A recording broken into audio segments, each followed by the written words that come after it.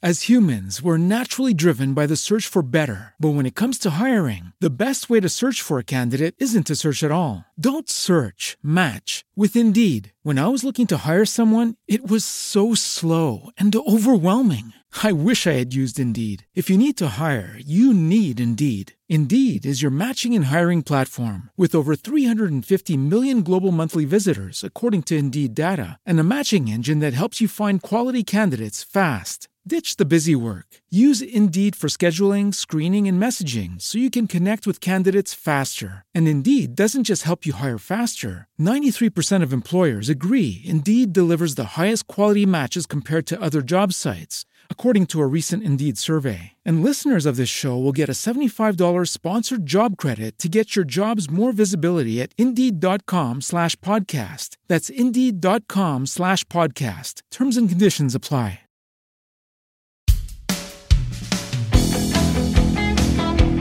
Hello and welcome to Killer Queens, a true crime podcast. I'm your host, Torella. And I'm your better, prettier, younger host, Tori. We're sisters who are obsessed with true crime And love gal-palin with you about cases. You can expect the occasional curse word, lots of Friends quotes, and all the 90s nostalgia. To get in on the conversation, check us out at killerqueenspodcast.com. You can also find us on Instagram and Facebook at Killer Queens Podcast, and we're on YouTube at Killer Queens, a true crime podcast. Okay, y'all, grab your Capri Suns or your Surge and let's talk about some true crime.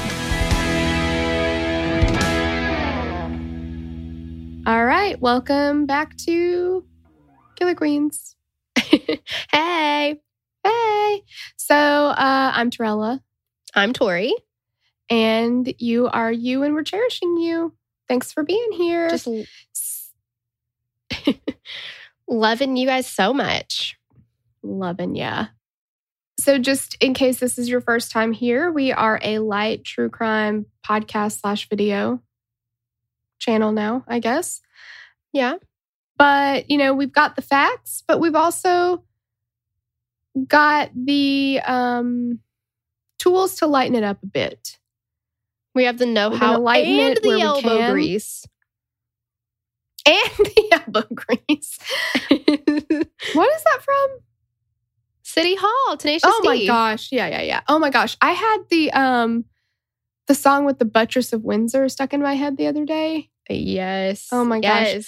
Like I was doing the dishes and I was just like, man, I want to take my hand and man, I want to place my hand upon your fucking sexy ass. Squeeze. Yeah. I like the whole time I was doing dishes, that's all I could. It was just in my head on repeat. Just want to put my hand on your fucking sexy ass and squeeze. It's so good. I don't know why. It's always appropriate. It's all, yeah. I can't think of a time that it wouldn't be. Exactly. Yeah. Anyway, so there's that. And there's that. And if you want more, we don't have very many videos yet. Ramping that up. We're working on it. But we got a shit ton of podcasts if you want more content. So that's, you can go to our Patreon and get some extra things. We release 3 episodes a week. So freebies are 1 a week. And then we have 2 on our paid levels, additional. Check it out. We do episode by episode coverage. We're doing Tiger King right now. That's actually free for everybody because quarantine, trying to do our part to help out. But we also did like Don't Fuck with Cats. We did Who Killed Little Gregory. We've got some more coming up. And then we do a weekly mini-sode as well. So if you want more content, head on over to patreon.com/killerqueenspod. So today we're getting into the Soham murders. Mm-hmm. The Soham. Yes, we 100%, since we're from Tennessee, we tried to say Soham all day long. Mm-hmm. And we have learned that we were wrong. Mm-hmm. Mm-hmm. We wanted to do right by the case, but we also wanted to do right by the British listeners because we're Southern as hell. So we tried to figure it out. Yeah, literally when we talked about this case on like upcoming, we were like, okay, so then on this day, we're going to do the Soham murders. And like, it was always Soham. And then we watched the documentary because when you read it, I mean, it looks like Soham.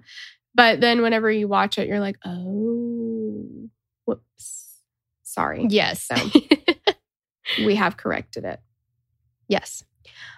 Thank you to Laura Ellison Keeley and Joe Bowden for requesting this case, as always. Yay. Yay. On August 4th, 2002, in Soham, in Cambridgeshire. Yes. So Soham's the neighborhood then. Yes. Soham's the neighborhood, yes, I think, or the town. It's maybe like a suburb of Cambridgeshire, which we would have said Cambridgeshire. Yeah. Yeah, luckily that was pronounced for us as well, too. I said as well, too. That's too much. It's either as well or too. But yeah, it always reminds me of that movie with Winona Ryder and Adam Sandler where they're like Winchesterton Field. But I feel like in Britain it would be Winchesterton Field Vilshire. Yes. You got to have the sure on the end of it. Exactly. I'll kick your ass from here to New Glockenshire. Exactly.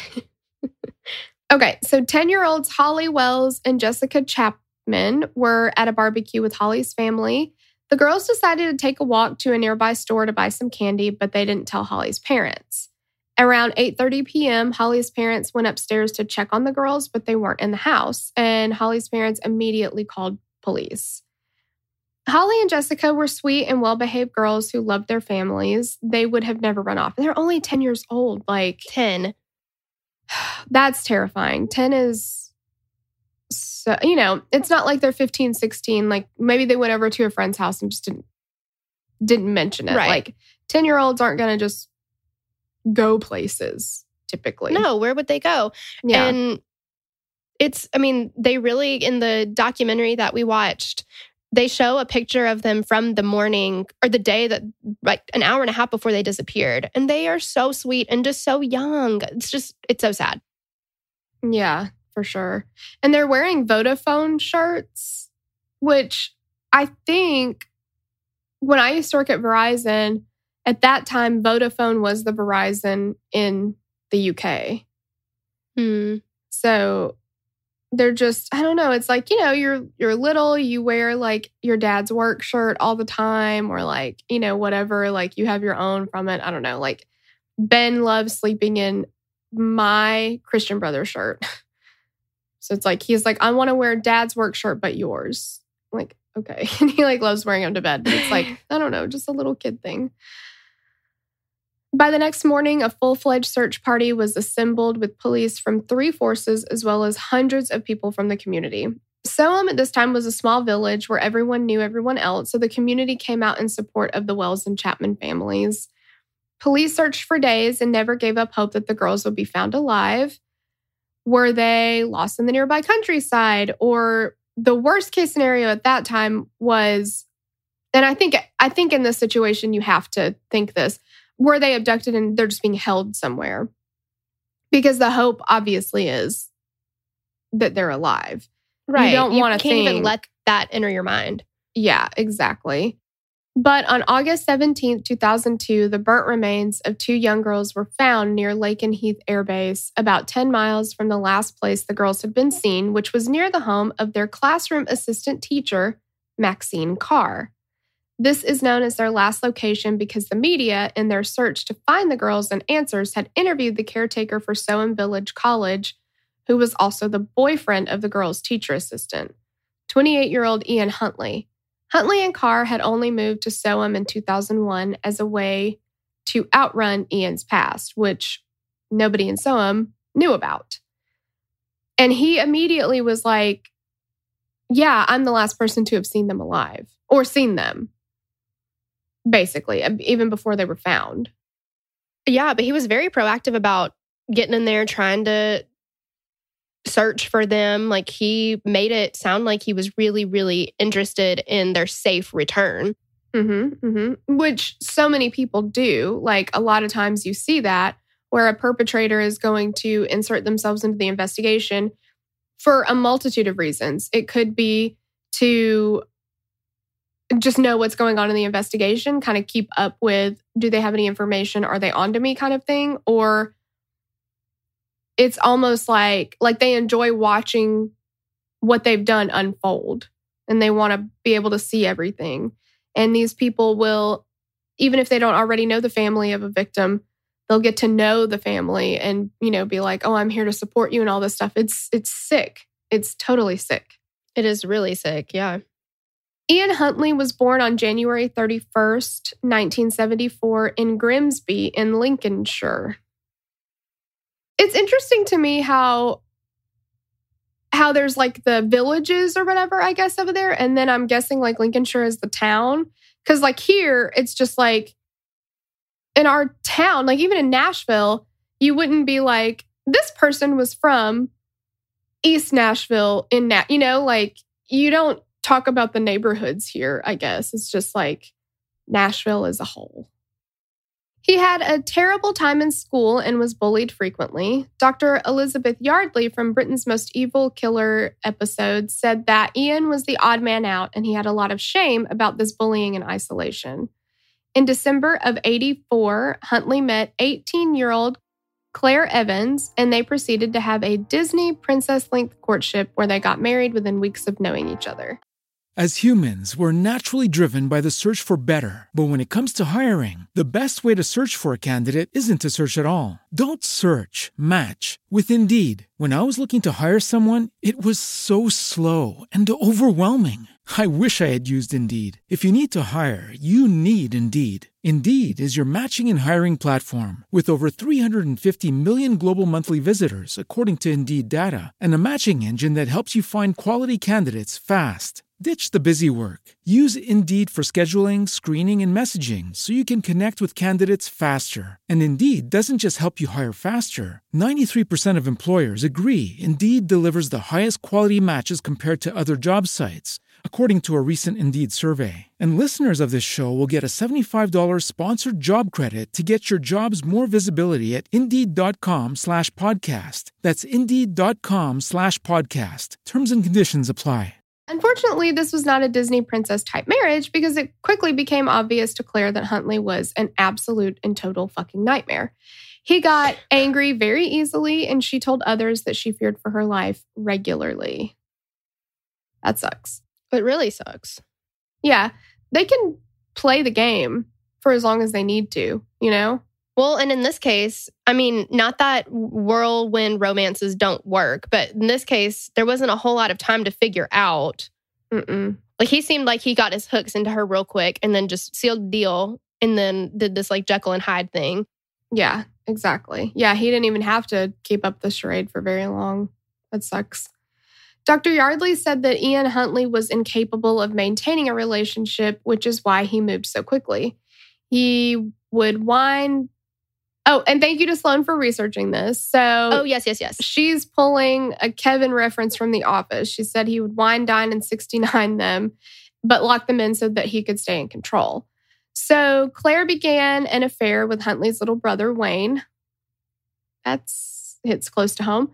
That wasn't exactly a secret and attempted to divorce Ian. That's some Jerry Springer, Geraldo Rivera shit. Right? But also, do you remember when we did the backpacker murders in Australia? His name was Ian too, right? Ian, why am I forgetting his last name? I don't know. I know it's Ian. I forget his last name. But he was like, wasn't it either him that was like in love with his brother's wife or his brother's wife was in love with him or so? There was like something like that going on in that family too, which they had like I think it was he was in love with his brother's wife. I think so. Yeah, it was something like that. Yeah. What's up with, there's something there. There's a trend. I don't know what it is. I'll have to run some numbers and see what happens. Huntley, being the upstanding guy he is, refused to grant the divorce in order to keep Claire and Wayne from being able to make the relationship official. Despite refusing to grant the divorce to Claire, 24-year-old Huntley fathered a daughter with a 15-year-old girl in 1998. Also in 1998, Huntley was charged with burglary and rape of an 18-year-old girl, but both cases had to be dropped due to lack of evidence. He had a busy year. Yeah, a very busy year. This is one of those cases, there's some cases that like the person doesn't have a strong criminal history and things happen and maybe it's like their first go of it and like whatever. But this is one of those situations. It reminds me of Wesley Allen Dodd, where he slipped through the cracks over and over and over and over. Like, had any of this stuff been caught, these two girls would be alive. Like, it's infuriating. Oh, for sure. In 1999, Huntley finally granted Claire the divorce she wanted as he continued to creep on underage girls. They were easy targets who were naive and easily snared. And I mean, Claire was 18 when he met her, so she's still very young, very naive. It's very reminiscent of, okay, R. Kelly, and they're like, when they interviewed him, and they're like, have you had relationships with young girls? And he's like, well, but how old are we talking? Because, oh no, they didn't say young girls, they said teen girls. Yeah, teen girls. And he's like, well, define teen, like 18 or 19? They're like, yeah. You still made it weird. It's weird all the way around. Like, yeah, we don't need to clarify. Just stop. Answer. Yes. Yeah. I mean, I guess technically, if he'd said, no, I'm not into teen girls, and then somebody came up and said, well, didn't you date this girl and she was 19? He'd be like, well, yeah, technically, but you know, whatever. Like, she was of age. Like, I guess you could get him on that, but still, it's still creepy. Like, he's fucking old as hell. So if somebody is asking you, are you into teen girls? Maybe just say no. Yeah. Because you shouldn't be. You should be into women, not girls. Yes, exactly. Weird. It's very weird. He became known in Lincolnshire for his pedophilic criminal ways, but Jeffrey Wansell, an author and journalist, called him an insignificant little man who on the surface wouldn't say boo to a goose. Geese are mean. They are so mean. I don't think you want to try and scare one of those. They're going to get you. Yeah, I wouldn't say boo to any goose. I swear. Like, they are mean as hell. One time, there was a goose outside of my dad's work, or our dad's work. And I was like, Dad, there's a goose out there. And he was like, go give it a kiss. And I was like, hell no. Because that goose is going to eat my face off. Yeah. I know. Exactly. They're so mean. They're super mean. Wansell said, I don't know how to say his name, whatever. That Ian had no conscience and just did whatever he wanted to do. In February of 99, Huntley met 22-year-old Maxine Carr. I'm honestly surprised he went with somebody who's over 21. Yeah, I know. It was like, that's a different approach for him. Mm-hmm. In true Ian Huntley style, they dated for 4 weeks and then they moved in together. Wow. He's like a granny chaser at this point. Right. 22. God. Huntley is a narcissist, and Maxine was young and easily persuaded. She found him interesting, and she didn't seem to catch on to or acknowledge his violent ways the way his ex-wife had. Dr. Yardley said that Ian Huntley had a well-rehearsed script, and he says what women want to hear. So poor Maxine Carr was an easy target as well. I mean, that's the thing, like, about people like that too. There's plenty of narcissists running around out there that get into relationships and maybe they're not physically violent, but any type of woman or person can be persuaded by these people. It doesn't matter how smart you are, how successful you are, like all of this stuff.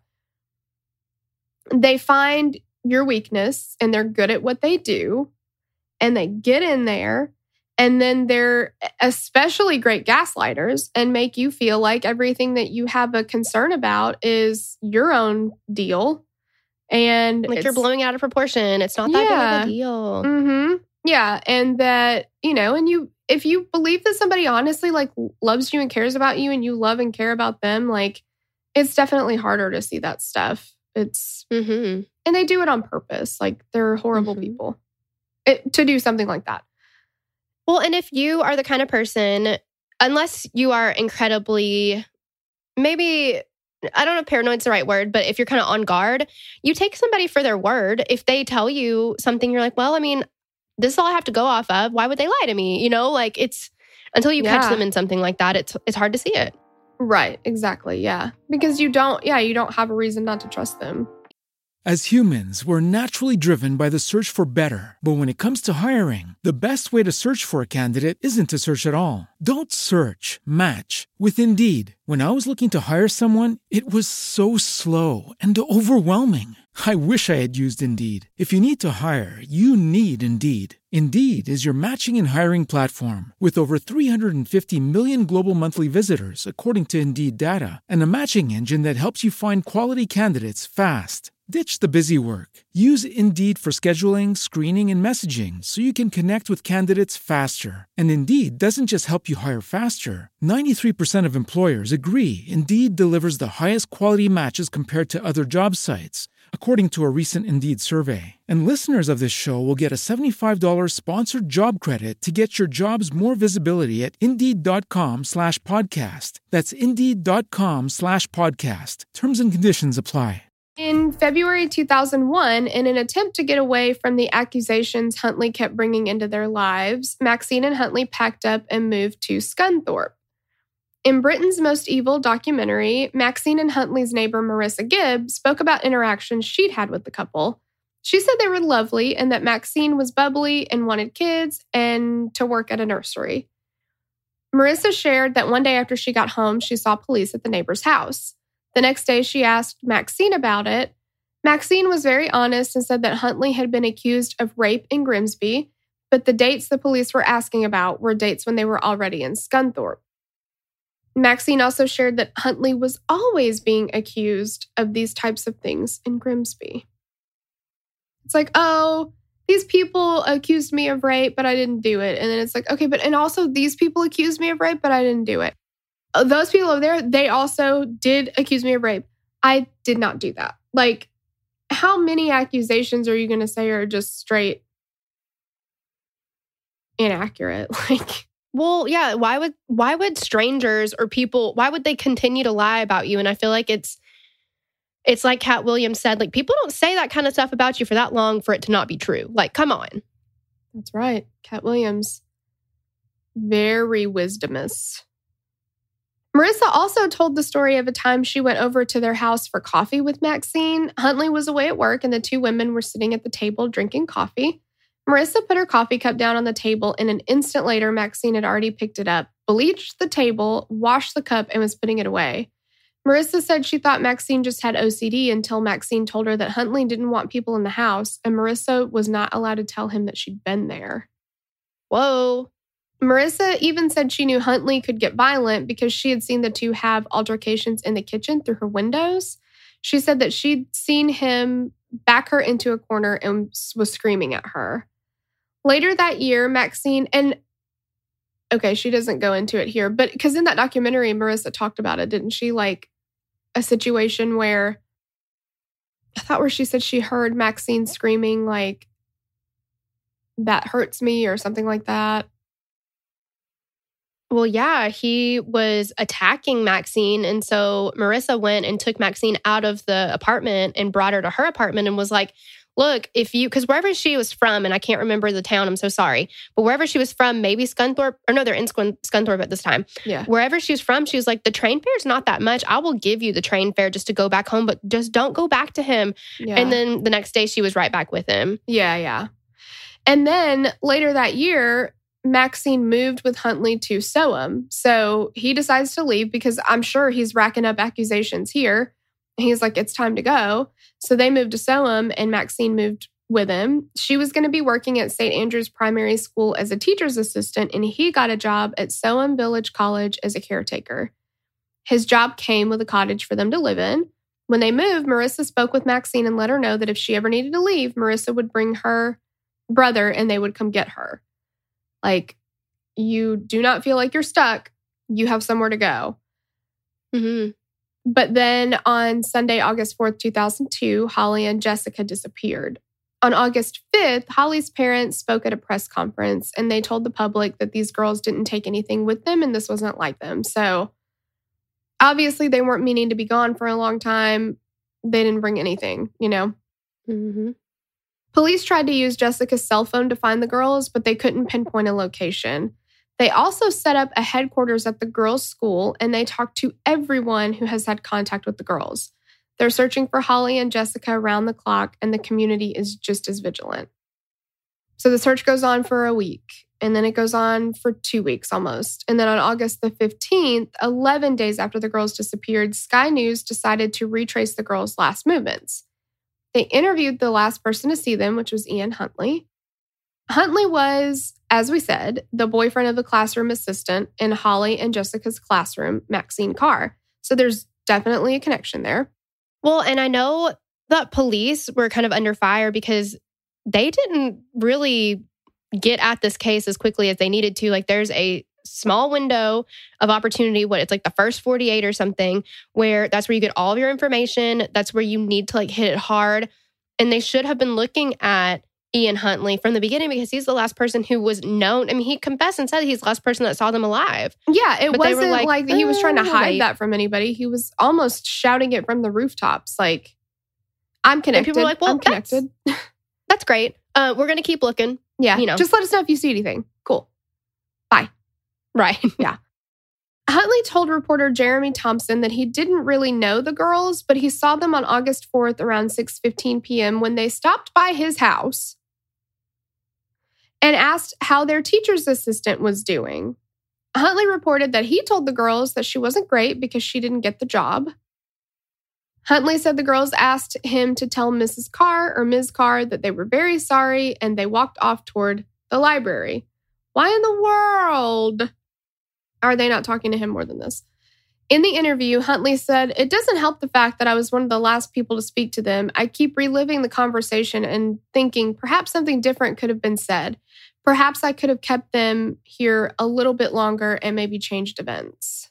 What a piece of shit. Absolutely a piece of shit. But at that time, the police were viewing him as a credible eyewitness and not a suspect in any way, shape, or form. When you've got to rule somebody out before you can decide they're a witness and not a suspect, especially somebody who has no business hanging out with them. They went to your house and didn't tell anybody, and then they were never seen again. Right. And this, how old is he at that point? 24. He's older than 24, right? I mean, he's... Yeah.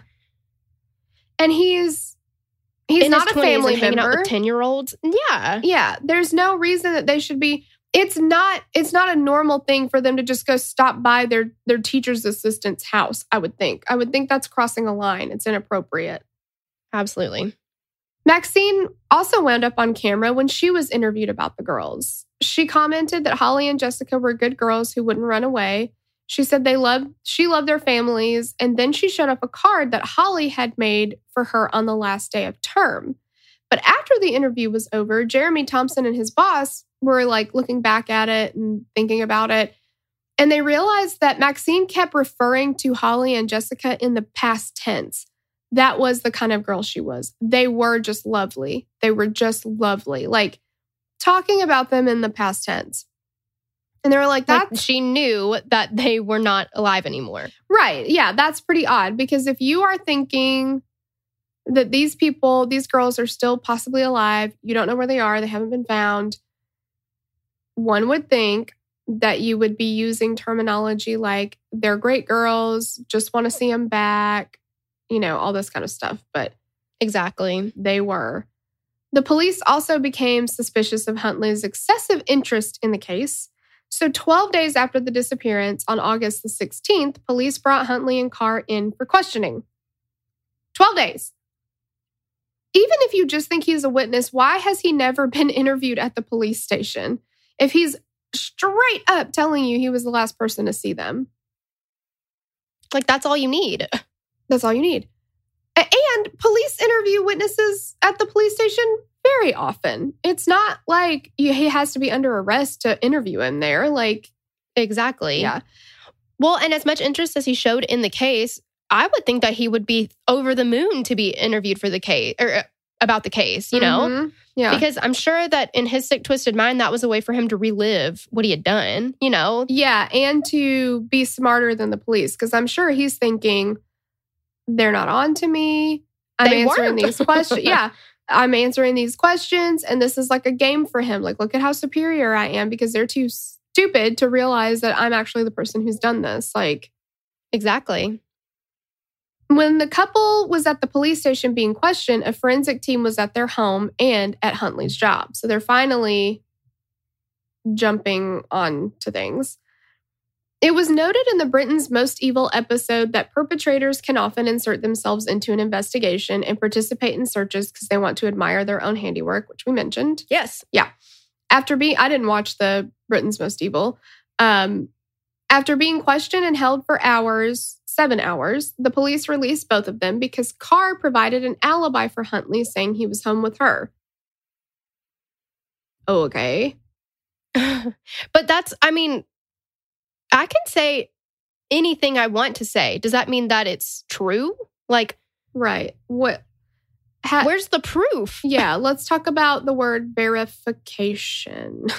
Like, Right. let's verify that. Let's ask somebody else, or I don't know, like, or can we find any evidence at home that they were both there? Like, yeah. Jeremy Thompson decided that he was just going to see if the phone number Carr had given him after the interview would lead to her. So after the couple left the police station, Thompson called the number.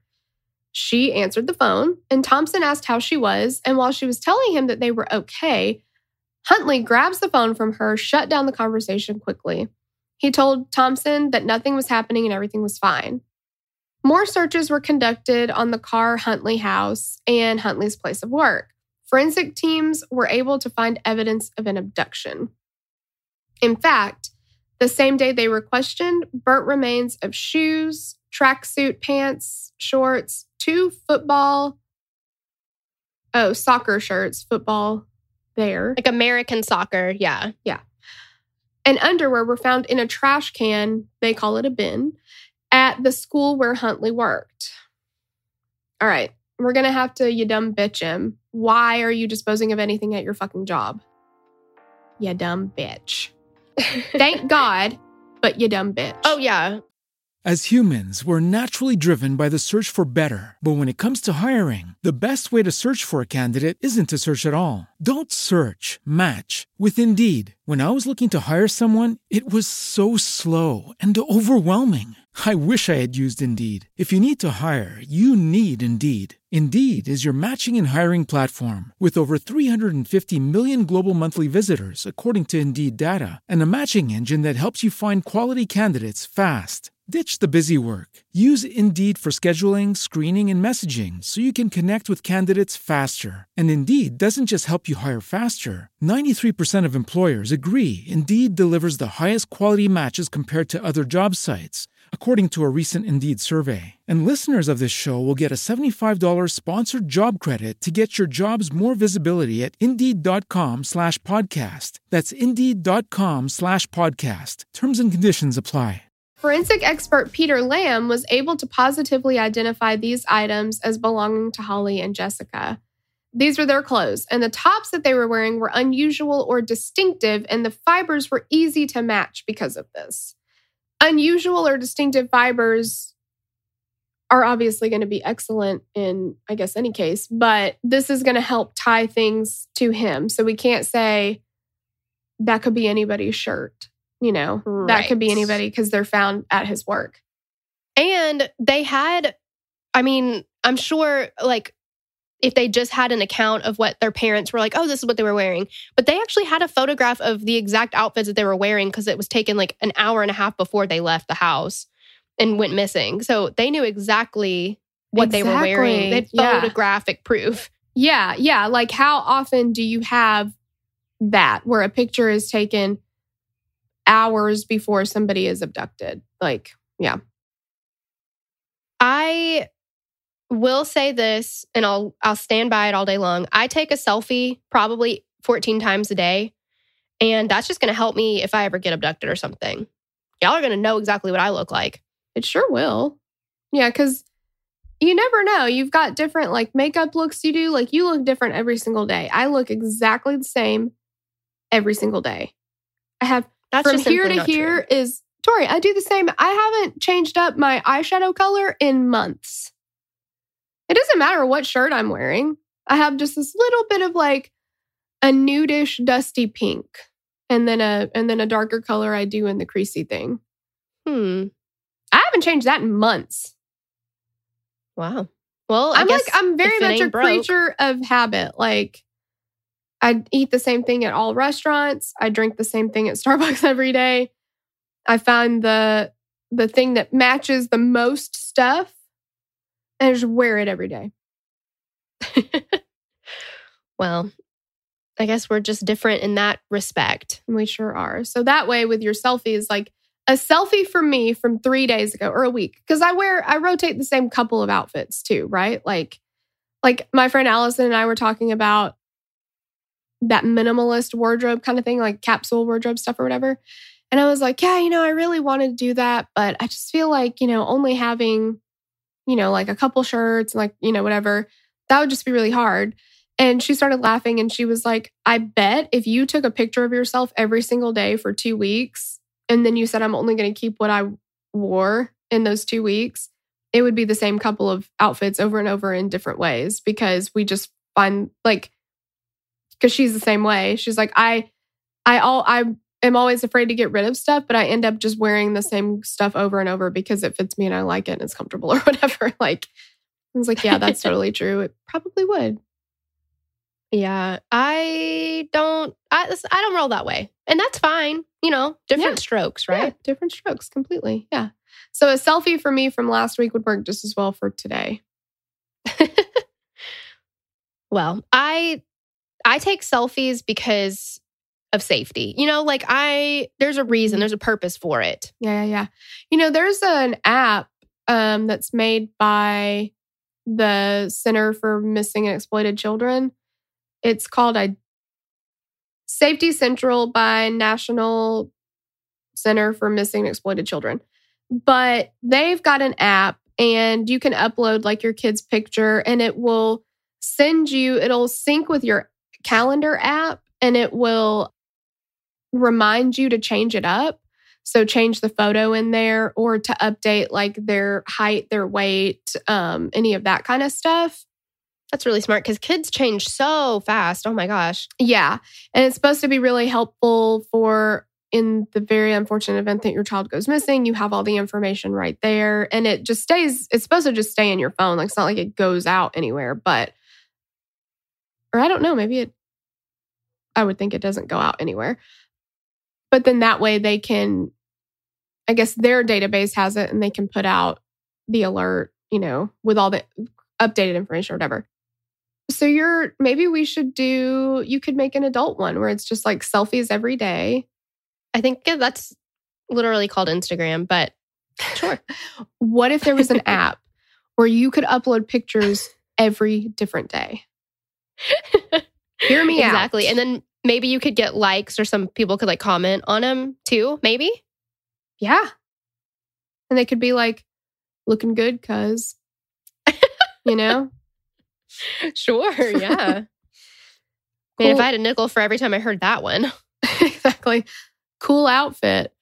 Okay, so yeah, thank goodness let's get down to business. Had that picture. Yeah. Yes. Fortunately, Huntley is not great at being sneaky, and Lamb found 5 human hairs with the burned items. They were checked against Holly and Jessica's hair, but they didn't match. They were checked against Ian's hair, and it was a match.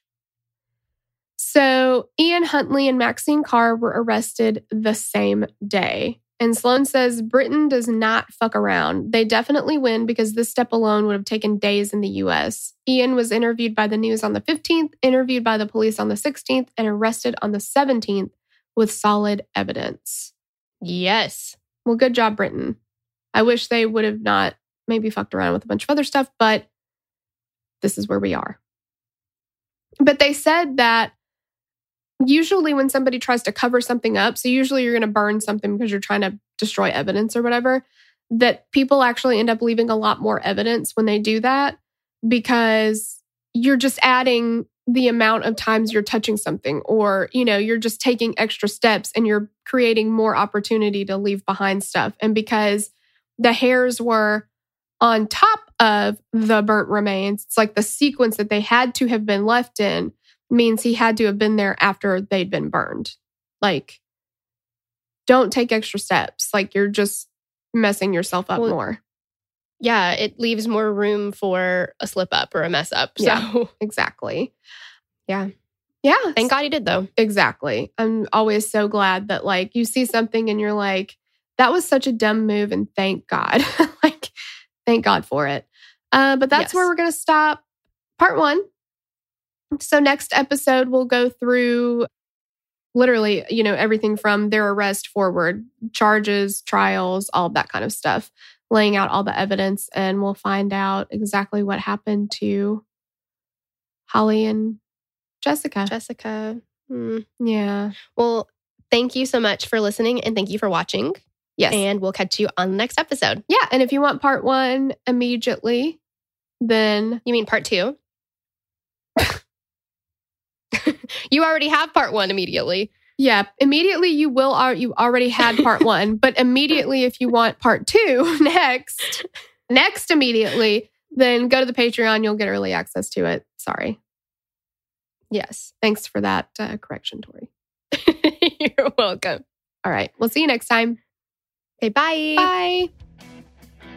We'd love to hear your thoughts on this case. Connect with us on Instagram or Facebook to continue the conversation. Thanks for listening, and we will meet you back here next week. Bye. The theme song for the show is created and composed by Stephen Toby. You can find more of Stephen's work on SoundCloud. Our logo was created by Sloan Williams of Sophisticated Crayon. You can find more of her work on Etsy. Visit us at KillerQueensPodcast.com for merch and other info about the show.